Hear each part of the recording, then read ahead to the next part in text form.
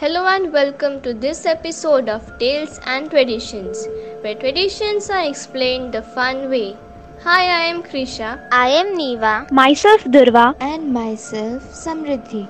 As we all know, Halloween has just passed. Hope we all had a great time with ghosts and witches. During this celebration, have you ever wondered why do we celebrate Halloween? So let's discover the roots of this celebration. Many countries celebrate Halloween, and all of it has actually originated from much older practices and traditions. Some of the oldest tales tell us that people believed that many ghosts wander around the earth during this time, so they went creative to avoid being terrorized by evil spirits. To fake out ghosts, people would don disguises so that they would be mistaken for spirits themselves and left alone. In Scotland, children and poor adults would go to local homes and collect food or money, and in return, they would say prayers for the well being of the souls of the dead during the Middle Ages. In America, this tradition comes from the practices of the German American communities where the children would dress in costume and then call on their neighbors to see if the adults could guess the identities of the disguised guests. Sometimes the children were rewarded with food or other treats if no one could identify them. These practices have evolved to what it is today. As of the carving of Halloween jack-o'-lanterns, it is said that it originated in Ireland using turnips instead of pumpkins. They are supposedly based on a legend about a man named Stinky Jack who repeatedly trapped the devil and only let them go on the condition that Jack would never be taken to hell. However, when he died, he learned that the heaven didn't really want his soul either. So, he was condemned to wander the earth as a ghost for all eternity. The devil gave Jack a lump of burning coal in a carved out turnip to light his way. Eventually, the locals began carving frightening faces into the pumpkins to scare off evil spirits. So now you know how this day came into being. Now let's move further. On this Halloween special episode, everyone's entitled to one good scare.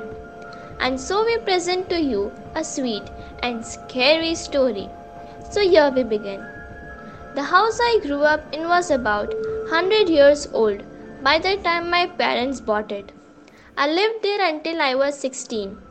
For as long as I can remember, I saw what I described as a girl that was pink and see-through. I always called it her Pam. It's been 10 years since I lived in that house and I still remember her vividly. My dad got a bit weirded out when I would talk about Pam, and finally, when I was 13, my mom put me in therapy because Pam was still something I brought up regularly. In order to stop my parents from thinking I was crazy, I just stopped talking about Pam completely and went on with life. That was until my parents decided to put the house up for sale when I was 16. Just 2 weeks before moving into our new house, I was sleeping but was woken up by Pam standing in my doorway and pointing into the bathroom that was directly across the hall. All Pam said was, "Look, my mom." And when I looked to see who she was pointing at, I saw a woman hanging by a cord from the light fixture in the bathroom. I remember the woman looked as though she had been hanging there for a while, when all of a sudden the woman's boot fell off and I abruptly woke up. I ran into my parents' room to tell them what happened, and my mom looked disappointed because I was talking about Pam again after having kept quiet about her for years. I concluded that it was just a bad dream and went back to bed with no other incidences. Until a few days later, I was once again asleep and dreaming that I was woken up by crying coming from the bathroom across the hall. I got out of bed and walked over to see what was going on. Until a few days later, I was once again asleep and dreaming that I was woken up by crying coming from the bathroom across the hall. I got out of bed and walked over to see what was going on. I immediately woke up and was crying uncontrollably. I was 16-year-old, but I ran into my parents' room like a 5-year-old. I jumped into bed with my mom, as my dad was working at the time. I told my mom what had happened, and my mom could see how upset I was and was trying to calm me down. At that same moment, the pink and transparent version of Pam walked through the door. I looked at my mom and just whispered, "Oh my god, mom, she's in here!"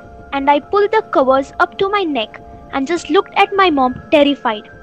My mom was speechless. At that point, Pam slowly walked up the side of the bed and began shoving me into my mom. I had never been touched by Pam before. I was screaming and crying and kept yelling, "Stop touching me!"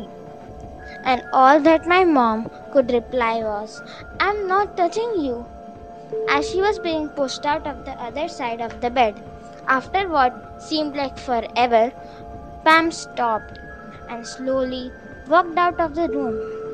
I cried myself to sleep, and my mom stayed awake to see what else would happen. I never spent another night in that house. But 2 weeks after we moved out completely, the house caught fire. The entire backside, as well as the entire garage burned. The official cause was spontaneous combustion. The house that my family lived in for 25 years has since been bought and sold 8 times within 10 years. No one wants to stay in that house, and I really think that Pam is the reason why. So that's all for this episode. This is Krisha signing off until we meet the next time with a new episode of Tales and Traditions. Till then, bye bye, take care, wear a mask, and stay safe. Who's there knocking on the window? Wait, is that coming from the mirror?